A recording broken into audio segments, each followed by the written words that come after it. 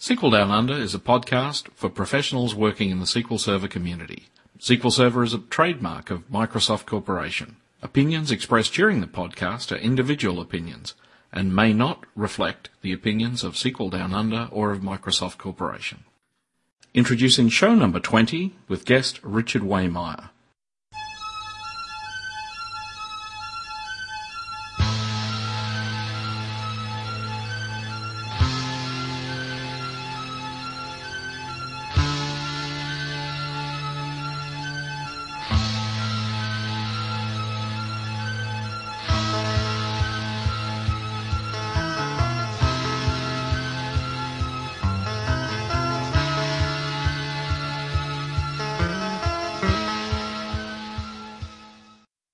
SQL Down Under is a podcast from Redify. It's designed to assist professionals working in the SQL Server community. Any opinions expressed by people during the podcast are their own opinions, not those of the companies they work for or of Microsoft Corporation or of Redify. SQL Server is a trademark of Microsoft Corporation. Introducing show 20 with Richard Waymire.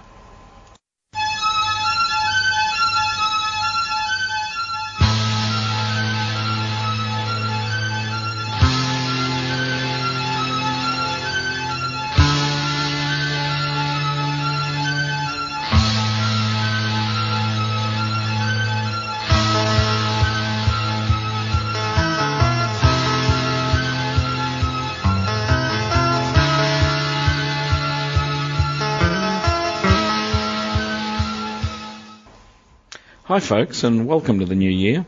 Sorry for the delay in posting up shows a bit lately. I've made quite a few changes. I've moved from Brisbane, moved down to Melbourne, and got married in October. And you'll be pleased to know that my new wife May is a SQL Server DBA, so it keeps it in the family. I've had a lot of emails from people saying, "Oh, please, are you not doing any more shows?" And yes, absolutely, that's we're doing heaps of them. And in fact, the first of those is right here now, so I hope you enjoy it. Our guest this evening is Richard Waymire. Richard is the Program Management Architect for Visual Studio Team Edition for database professionals. He's been with Microsoft for 8.5 years, working on SQL Server for the majority of his career. He's a contributing editor to SQL Server magazine and the author of several books on SQL Server. So, welcome, Richard. Hi. So, as I do with most guests, Richard, I might get you to just, first up, just describe how you ever came to get involved with SQL Server in the first place. Well, it was funny. I was working on mainframe systems with DB2, and somebody needed somebody to work on a little database project that they had on the side. This was back when we were doing NT 3.1, and I don't remember, it was a very large quantity of floppies to even get the operating system going. So yes. Somebody needed somebody to get started on that, and they wanted somebody with a database background, and I said, sure, I'll give that a try, and promptly got hired away by another company that was getting much more serious with SQL Server, and then worked on 4.2 and 6.0, and started doing some very early beta work with 6.5, and just took off from there, went to a consulting and training firm, and liked it so much I joined Microsoft and started working on SQL Server 7.0. Actually, how did you enjoy the training? I must admit I first came across you in the training areas years ago. So, did you enjoy doing training in those days? Or? Love it. I love talking to real customers, solving real problems, and you really get to see a lot of aspects of the product. That there's a great irony in loving a product and then going to work on its development team, and you only get to see a very small sliver of the product on a product as big as SQL Server. So yeah, each one of the folks you'll encounter from the dev team typically knows a small area very, very well. Yeah. And trainer, one of the luxuries you get is you sort of are forced into seeing the entire product as a whole. Yeah, actually, one of the things I really, really enjoy about the time I do get to do training is also the fact that people will ask you just anything, and it's just amazing is that every single time you teach a class, I sort of feel like you walk away learning lots more things than the people that are on the class. Absolutely, and you sometimes they're about Windows interaction, sometimes they're about networking, sometimes it's just core SQL or replication. I mean, the level of things that come up are all over the map, and that's what makes it exciting and interesting and fresh every time. Yeah. Now, and so the move to Microsoft itself.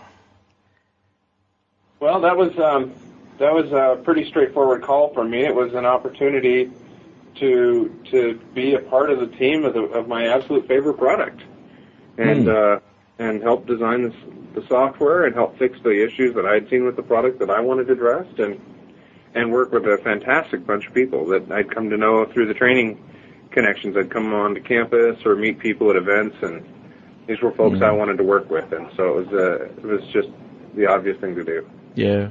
So what areas were you mostly involved with within the product group? Core engine stuff, security, high availability. I worked a lot on failover clustering. I worked an awful lot on the security capabilities of 2000 and early 2005, and then I worked for a number of years on the management tool suite. Everything from the command line, SQL DMO, SMO stuff through the management tools, SQL Server Management Studio, the profiling tools, query editing tools, that sort of thing. Mm. And so a little bit all over there, and then for even a short stint in the data warehousing side of it, working on DTS and SSIS and analysis services. So been all over the product. What's your feeling about where analysis services is currently positioned? I suppose, do you think it's got to the point where we really are mainstream yet in the industry? There, it's a funny thing because people thought that we would run into this brick wall with relational, that you'd get to a certain size and then the servers would be unqueryable. Yeah. And at this point, at least, I don't think we've hit that wall. And so there's analysis services can fill a great niche if you need quick answers or you've got some predefined queries that you need to know the answer to on a regular basis and you want to roll up, or you've got some really complex calculations. You can get nearly instantaneous answers from something like analysis services. You think of things like KPIs. You just want your indicators. Am I in the red or in the green on my business? And then I can drill into the gory details to figure out why those numbers are showing up that way. That's a harder thing to do on a relational solution, or I should say on a pure relational solution, because of course analysis services can be backed up by a relational database as well. But I mean, you're hearing nowadays of people thinking of doing and starting to implement 50 terabyte, 100 terabyte solutions, and they're no longer panicked. I remember it wasn't that long ago that people said we couldn't do 1 terabyte. Yes. And now today I bought myself a new USB 2.0 hard drive, and it's 500 gig, and you can chain them together. There's 1 terabyte USB drives now. Yeah. So the size of drives has gone up, the size of data that we've stored has gone up, and yet somehow the database products manage to scale just fine. Yeah. Yeah, in fact, I have customers that have single tables that are up in 6 and 7 terabytes now, so they're just sizes that I would not have even contemplated quite some time ago. I mean, just wouldn't have even considered possible. Yeah, and again, as long as well designed and queried appropriately, I mean, perform quite well. Yeah, you certainly don't want to imply that everybody can do a 10 terabyte table. It's a non-trivial exercise, but it's typically somebody setting up something like you said on a analysis services is going to have to involve data cleansing. They're going to have to involve very careful design to understand what measures they're after. So it's a non-trivial exercise either way. Yeah.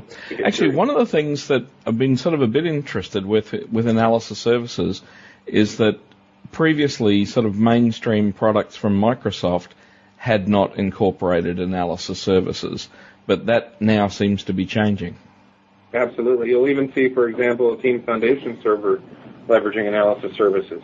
And I sort of wonder if that's a fundamental shift to the point where, when Microsoft starts shipping its own products based on analysis services, that might make it a little more mainstream. Well, I I think there's a recognition that when you have a product, let's pick on Team Foundation Server again for a minute. You have a product that stores an enormous amount of data about your business. So what are things you'd naturally want to be able to do with that data? You'd want to be able to report on it. You'd want to be able to figure out whether things are going well or not. Are you developing software in an efficient manner? Are you getting the results you're looking for? And a product like Analysis Services, if you have a good idea of the kind of data you want to see in the source of that data, then suddenly a product like Analysis Services just makes a lot of sense. And you combine that with reporting services and the relational engine, because there's always still the relational engine underneath these components, and you get a pretty powerful solution in short order that out of the box can be built, for the most part, in an automated fashion anymore with a lot of these Microsoft products. Yeah. So from there, you've then moved across to the DataDude team in recent or more recent times. So how did that move take place?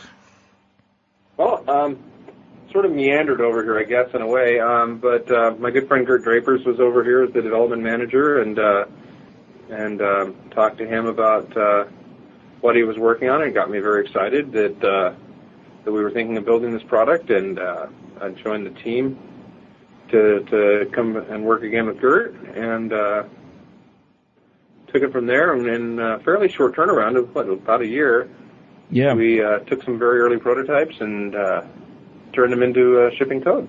Yeah. I must admit, I certainly recall being in a software design review in May 2004, and it was still very much PowerPoint-ware at that stage. So, yep, the team got funded in what it would have been late summer to early fall of 2005. I think I joined over the holiday break in 2006, so came on board fully in early January of 2006.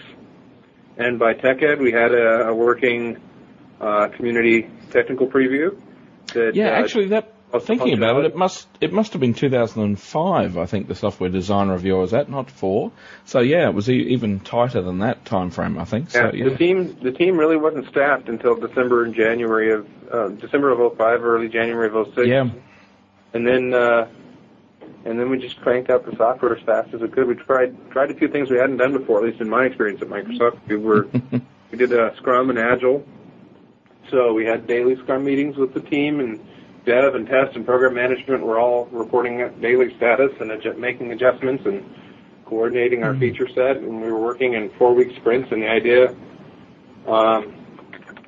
was to simply get that stuff cranked out as quick as possible and be able to make adjustments and ship it very, very frequently to the community to get real customer feedback. And so you were actually using like an MSF Agile type process in place? Yep, absolutely. It's gone very, very well for us, and been very happy with the results. It's a bit of adjusting. It's a different way of building software than what a lot of us are used to. Yeah. Our manager that came in had done it before, and well, that's actually what I was going to ask. So how, given the fact that most of your work previously wouldn't have been like that, what was the driving force to move to that? Well, it's funny that the difference one person can make. The answer to that is basically that our product unit manager wanted to do it that way. Yep. And felt that it was the best approach to develop rapidly. And given that it was a V1 product and we wanted very fast turnaround and a lot of customer feedback, he drove that vision and got the group motivated behind him to try it out. Yeah. And so, quite literally, it was I'd say it was the power of one guy with an evangelical approach to this is the way he wants to do it, and everybody let's do it together. That's good. There's been a bit of a discussion around the blogosphere over the last couple of days because people have been noticing Microsoft posting job ads for new development or developer-oriented things for SQL Server.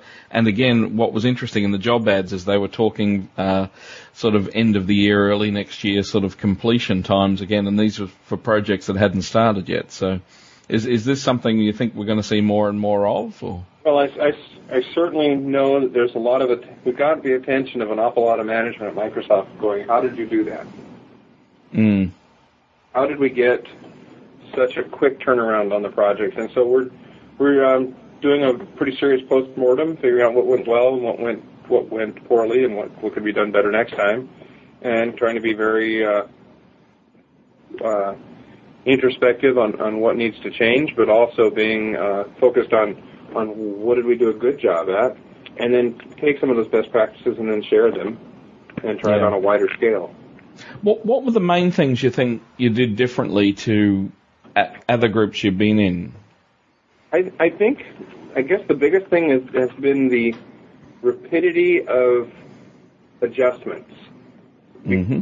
Because we're meeting on a daily basis, by the end of each week, you had a really good idea of what was going to be a lot harder than you thought, what was going to be easier than you thought, and things that required more integration than you might have thought, and you're able to coordinate those changes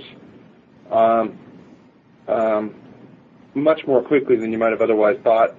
And so you didn't have this sort of couple of month lag before you figured out, wow, things aren't on track. We knew usually within a day or two if something was going off track. Because you're talking to the developers and the testers and the program managers every single day, every morning, and everybody's talking to each other. So you'd get an awful lot of interaction that might have happened over a couple of days in a normal work environment. And if you got lucky, somebody would happen to walk down the right hallway and have the right conversation.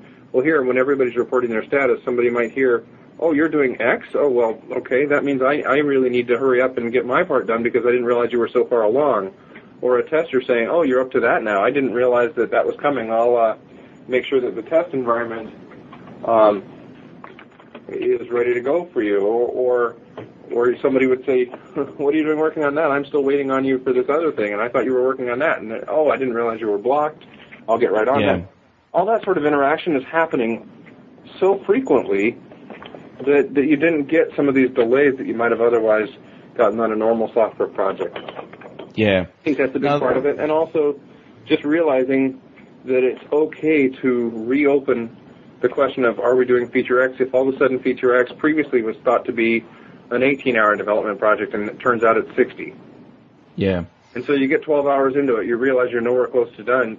You then bring it back up and say, okay, how important was this feature again? Yeah.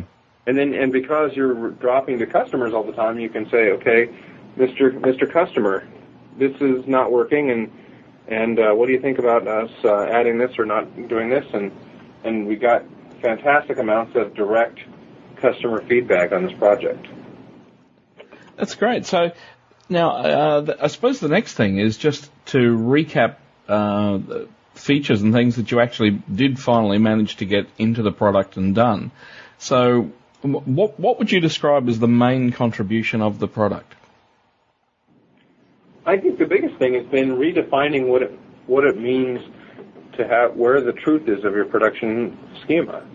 Yeah. The folks that are adopting the product early are telling us that this really is something they've wanted a long time, but hasn't been possible without a tremendous amount of manual work on their part. And that is that they now will have a historical reference of what schema and what versions of that schema are in production. And they have a way to easily replicate a test environment of that production solution, and then with the unit test integration to then write tests and figure out what, when they make changes, are those changes going to break existing code? And all of that working in the same environment they're used to working in to write the rest of their software. So it just makes it easy for them. And then on the other hand, we're pulling the DBAs into this process as well. And so they're finding, even on the pilot projects we've worked on, that they're getting involved earlier in the software development process for SQL because the developers need them, for example, to get the initial project started because they won't necessarily have the rights to see the production system to get a baseline built because they know that they're going to have to be deploying these systems out. They're getting the DBAs or the SQL developer involved earlier because they're integrating in directly into their project solutions in their C# or VB projects. So much closer interaction being sort of not forced is the wrong word, but enabled through having the project in VS. Yeah. With the environments that you've seen it going into so far, how many do you think will use it sort of standalone, or how many would use it more in conjunction with TFS as part of a wider deployment of VSTS or something? Well, where they're going to get the value out of the product is definitely in the integration with things like Team Foundation Server. So let's imagine a scenario. I've got my schema as a database project, and now I've written a data generation plan to generate some data for a schema so that I have some test data. And then I create some unit tests so I can test my stored procedures and my functions. Now, if I have team test, then I can integrate that with other tests I might have had for my C# or my VB or C++ projects. If I have team developer, I can combine it with all the other code quality checks I would have for my source code. If I have Team Foundation Server, I run a unit test and it fails, I can right-click on the failed test and say, hey, log a work item or log a bug right in Visual Studio, and I can just insert and cut and paste all the stuff right there from my failure and right into Team Foundation Server and track the workflow without ever having to have a new tool or without having to connect somewhere else. It's all just right there in the same environment with me. And I say all this because that's exactly how we're doing it. Yeah. No, indeed. Actually, that was one of my next questions is how many groups internally or how many lots of people internally have you got using it as well, or is it mostly just external? Actually, we're getting very aggressive at migrating the company into Team Foundation Server. So we're getting off the Source Depot and onto our into Team Foundation Server, changing over our systems, keeping our source there, migrating our bug tracking from our old Product Studio databases into Team Foundation Server. So a lot of groups are making that move. Obviously the Team Suite products are doing it. The rest of Visual Studio is doing it. Several other groups in Microsoft like SQL are doing it. So we're getting some really good internal adoption. Yeah. We're improving that we can scale it up and make it meet the needs of a large business because, of course, we have an awful lot of software here. What about the DBPro side of things in terms of internal people? Is there anyone that many groups that makes sense for? So I'm not sure I understood the question. Sorry, the Database Professional Edition. I'm sort of wondering more so than just the generic VSTS. So there are many internal folk that the new product helps. Yeah, we're actually getting a pretty good internal adoption, both from a combination of people who just have casual projects and realize that this gives them a way to version it and to keep up information without necessarily having to do a full database restore, to IT groups being able to use the testing feature. So if they want to test out production data but they aren't allowed to see the production data for legal or privacy reasons, now they have generation tools that will give them reasonable samples, to other software groups that depend on SQL Server. See, I don't want to name names here because I don't know how much of that is public, but there are other groups that certainly ship with the SQL Server underneath the covers. In fact, a lot of teams now at Microsoft that are adopting DBPro as the way to help keep track of their schemas and to build their test environment. So we're actually seeing fantastic internal adoption as well as external. Now, one of the key, one of the main things that's in the product as well is the first level of sort of refactoring. So with a rename refactor, what's your feeling on where that might head from here? Because obviously that very much looks like a beginning start at refactoring. Absolutely. We know there are a number of different kinds of refactoring, and you can imagine that being one of the really key value adds of the product. That we're going to be focusing on it in our next release. You can imagine the ability to refactor across your entire solution. So if I had let's say a WinForms application in C# and it made some database calls, and I had some of those calls in strings that I would call with ADO.NET or something, as well as having then the database project as part of that solution and its unit tests and everything else. Now let's say I want to rename a column on a table. You can imagine how slick it would be to refactor that and have it find all the references not only within the database and all the stored procedures and triggers, but also in your application code, and give you options to update everything simultaneously, and then run unit tests to verify that your rename didn't break anything. Yeah. As I said, there are other types of refactoring you can imagine, but definitely a lot of those are on our radar. for V2. It's unclear exactly how much we'll get done, but it is a key focus area for us. And with the V2, are you again aiming for a fairly short iteration? I don't know if our schedule's been announced. We're definitely having a very short turnaround for our first service pack. Yep.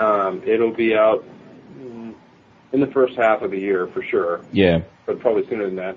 And then you're also going to see a significant number of power toys being released fairly frequently by the team as add-ons to V1 that you can play with at your own risk. That will give you. So tell us about power toys. That's one I haven't heard discussed. So just things that are little capabilities. I don't want to steal any marketing. Yeah, no. But there are little capabilities in the product that we would have liked to add, or the developer had an idea for, but we couldn't get it in for one reason or another. There's not enough time, or we couldn't get it adequately tested. And for those, what we're going to do is get them sort of in shape enough, and then release them out to the web, and then you can just download them and run them right on top of DBPro, and they'll give you extra capabilities and features you might not have had otherwise. Yeah.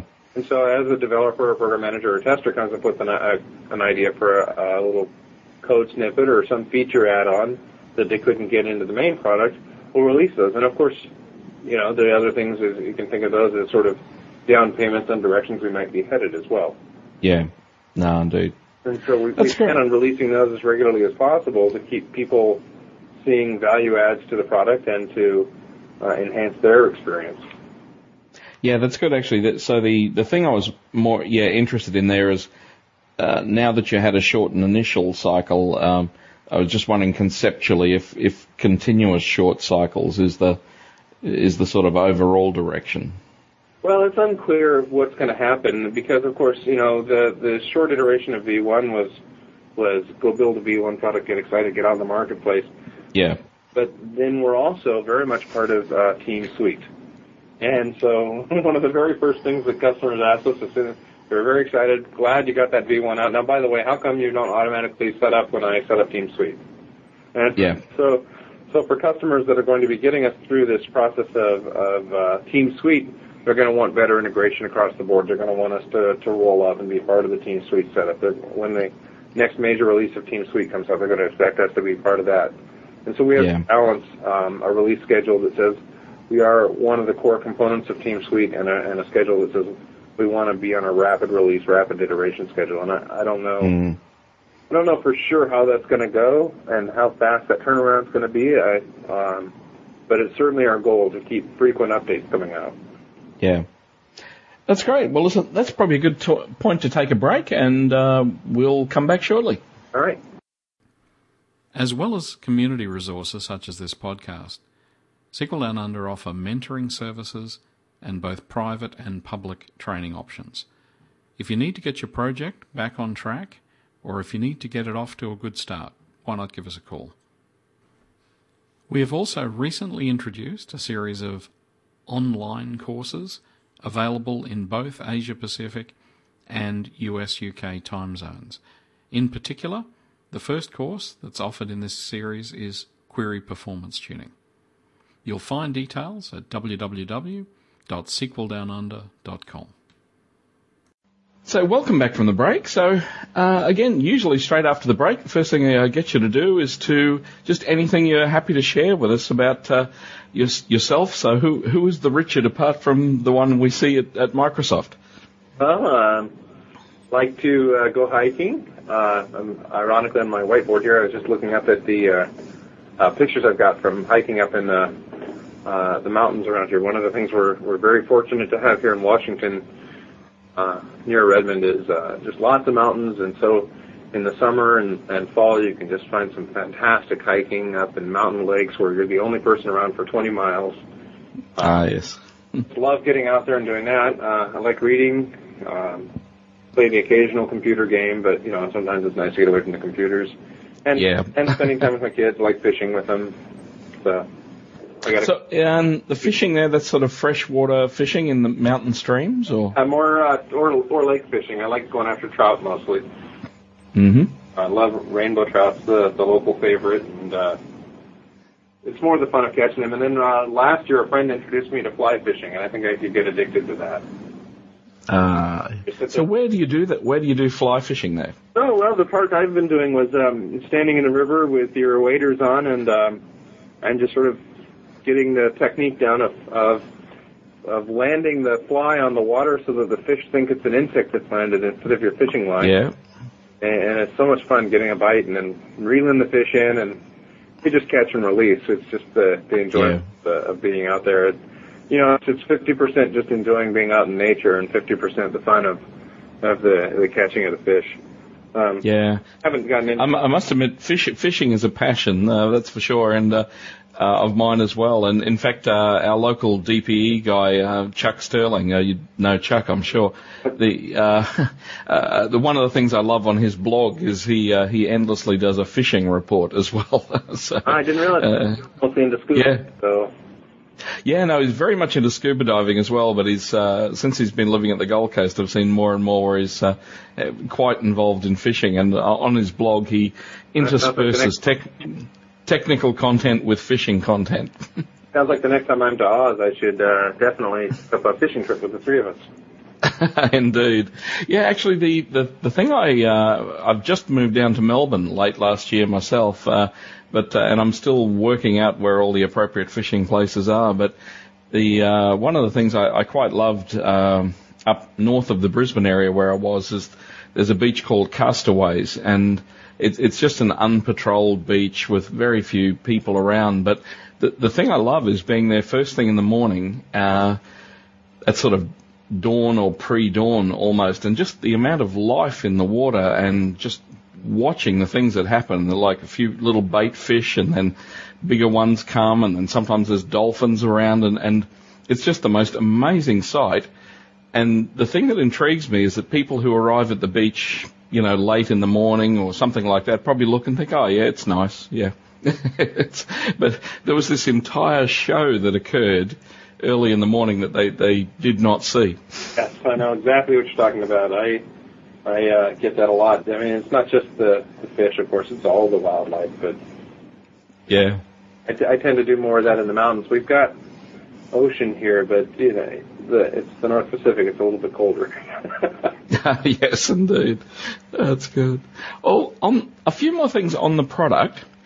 The T-SQL editor, what's your feeling as to where you got to with that? There's the endless discussion from people about IntelliSense and so on. So. Oh, yeah, and that's I guess that's one of the features. There's a couple of features that have sort of just obvious you got to do them for V2, and that's clearly one of them. And then it just becomes a question of how much IntelliSense, what is, I don't know if you've heard of this,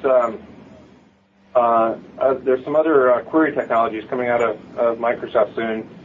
And the funniest thing is when you look at some of these new query language techniques that they're trying to adopt, they always start with the from clause. Yeah. Not the select clause. And of course the reason for that is how much easier is IntelliSense if you already know what tables you're selecting from? Yeah. If you just say select and then what do you expect next? Yeah. It's an interesting problem to solve, and certainly if you've already got the from clause there or you're using table aliasing, you can start figuring that out. But you want to write good SQL that's not overly complicated, and using 2- and 3-part names on every column gets cumbersome.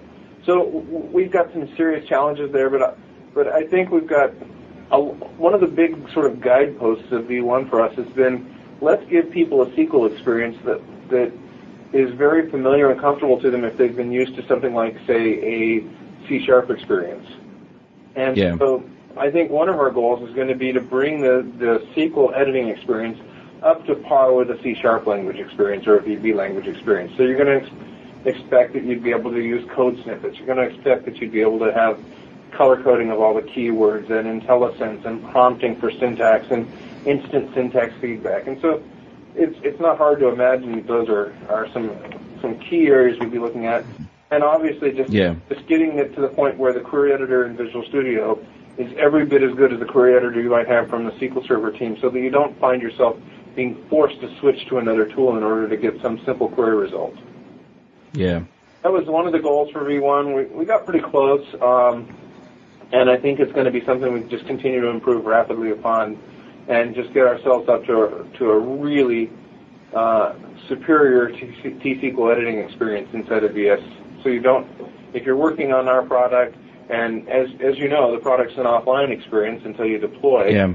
So if you're working on the product and you need to make a live connection via Server Explorer, you have a fantastic query tool. And when you're working offline, you have a fantastic editing experience on those offline SQL files. That's definitely a V2 goal. Sorry, yes. The now another one was schema compare. As to how far you got with that, is that there were a lot of objects in SQL Server 2005, so fairly big challenges in making that work.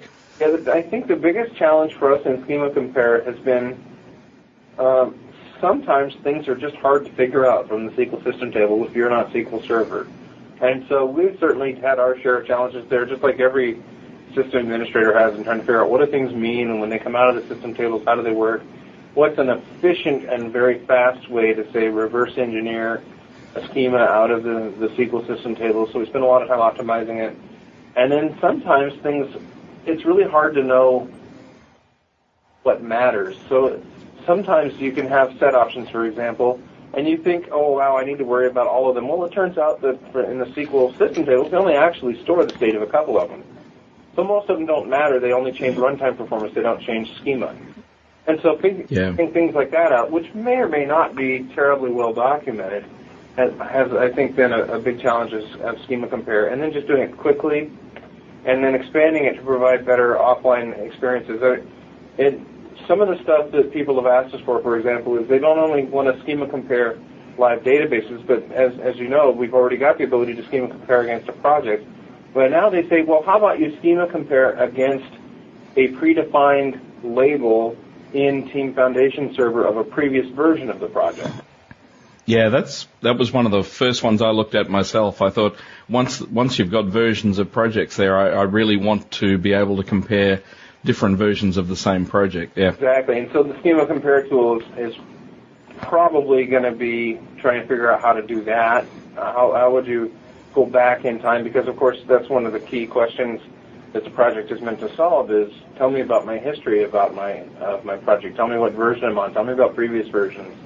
And behind the scenes, there's going to have to be some fun trickery of how do you sync to a previous version in the background and compare against it and stuff. But that's why we're here, is to help solve those kind of things. Yeah, that's it. So and definitely some coolness there. I think we actually do have really good coverage of SQL 2005, and then new release of SQL Server on the horizon. We'll have to figure out what gets added there and release updates to it. Yeah, I suppose that's the other question, is that you've now, when you were doing it, you had a version that was already out to work with, but you've got now a moving target as well to try and keep the product up to date all the time with upcoming versions of SQL Server as well. Yeah, but the SQL team is very, very excited about our product, and they're really helping us keep up.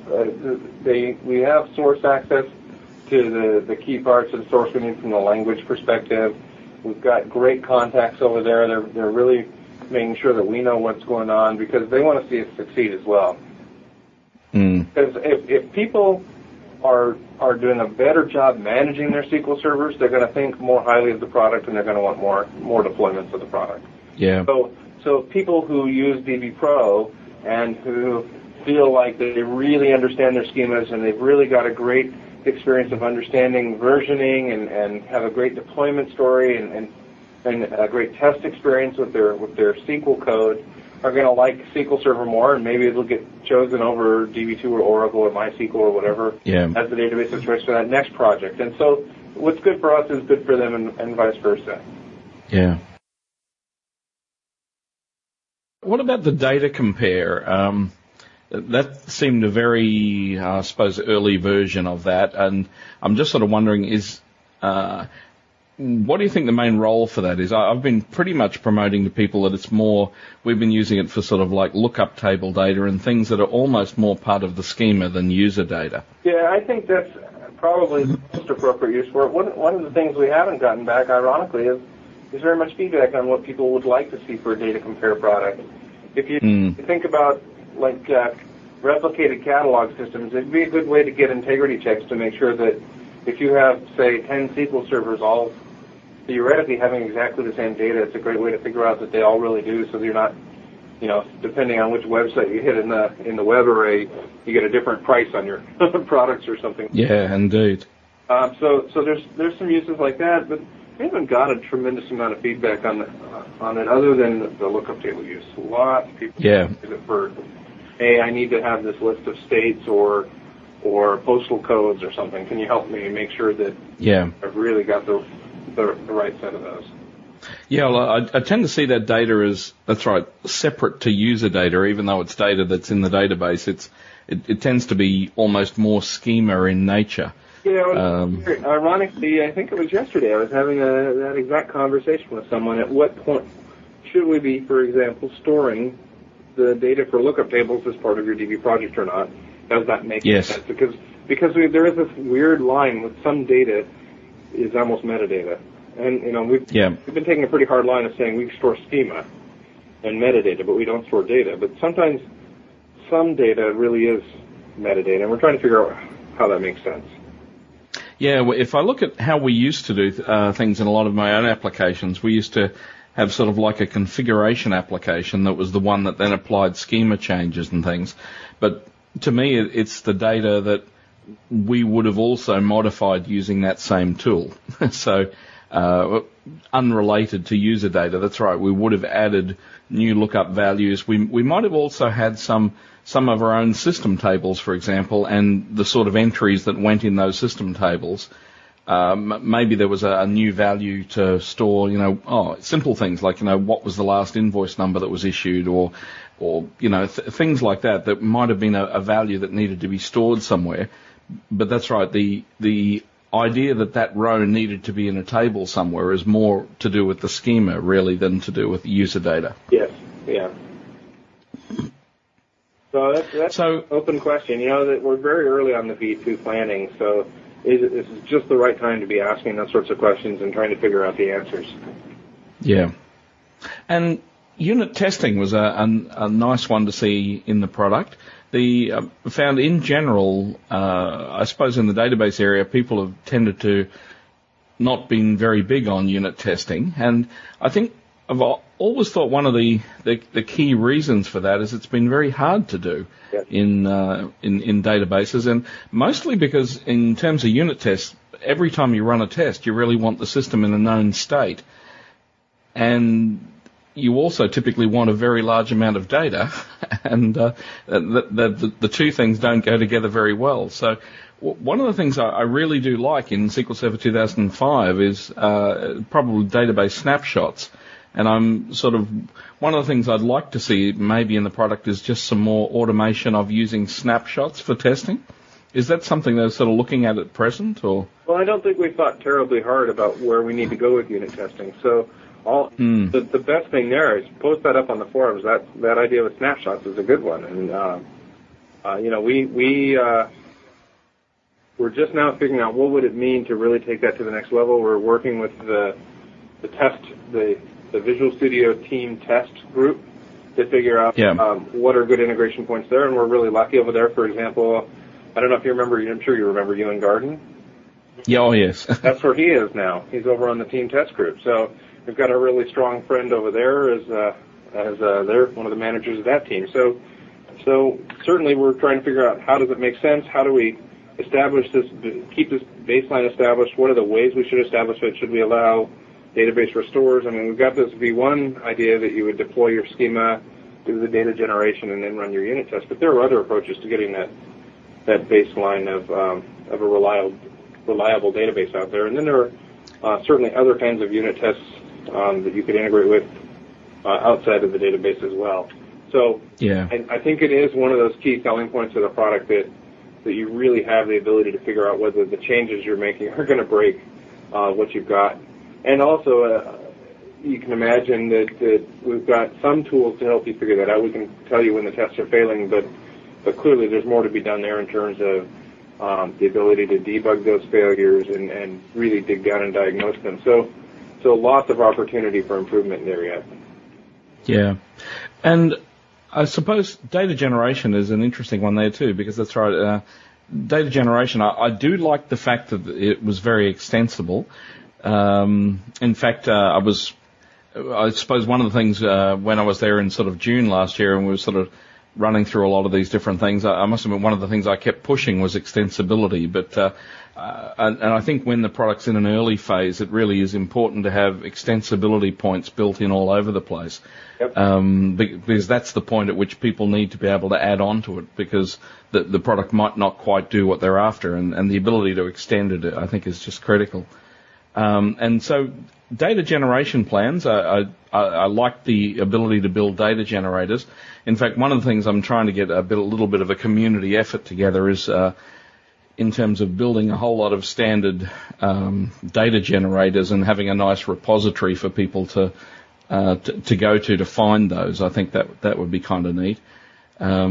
Because even locally, I've feeling, it'd be nice to have, simple things like state name generators and local phone number generators and, all those sorts of things. It'd be just good to have a repository for those sort of things. So I'm looking at sort of putting that up on the site fairly soon. So it might be a beginning of somewhere to have a little bit of a community around that.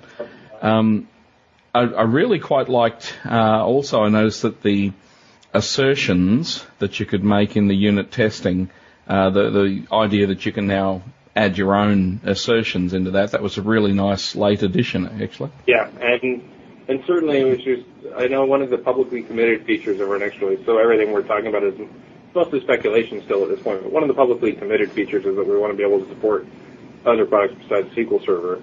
And the way you're going to have to approach that is by extensibility. Yeah. So in fact, that was my very next question. When we were talking about a minute ago about snapshots, for example, as a framework for doing unit testing, the question is that's very much a SQL Server 2005 thing. And so how tied do you see the product being to 2005 or support for 2000 or other databases? Or? Well, I'd say that the answer is that for the foreseeable future, support for SQL Server is going to be what we're focused on. We're certainly going to do our darndest to enable third parties like Oracle or some other databases to plug into our framework and give you functionality and take advantage of the functionality we have. At least that's our goal. But certainly SQL Server is our first customer because we're Microsoft. Yeah, indeed, that's true. I think one of the things that's interesting about that is I'm noting the approach they took with ADO in version 2, where they have the sort of metadata layer where you can sort of pull back schema details. But what I quite liked about the way they did that is that it doesn't have sort of a hard-coded list of what the different object types are. The object type list you also retrieve from the provider as well. So, for example, in the current product, you might have, say, nodes that in the Solution Explorer that say, stored procs or may say various words there. But if, for example, you had Oracle, you might want a node that said sequences, but that might have no purpose in another database product. So clearly we're going to have something similar, conceptually at least, because we're going to have that even just between 2000 and 2005, you had to have different project types, different lists of objects, therefore different dependency tracking. So clearly, if you start extending that off to other database products, it's going to be even more the case. Yeah, that's really great. Well, listen, just in finishing up, then I suppose, what's coming up in your world? Are there any places we'll see you speaking or things happening? Or I just got back from basically a month out of the office.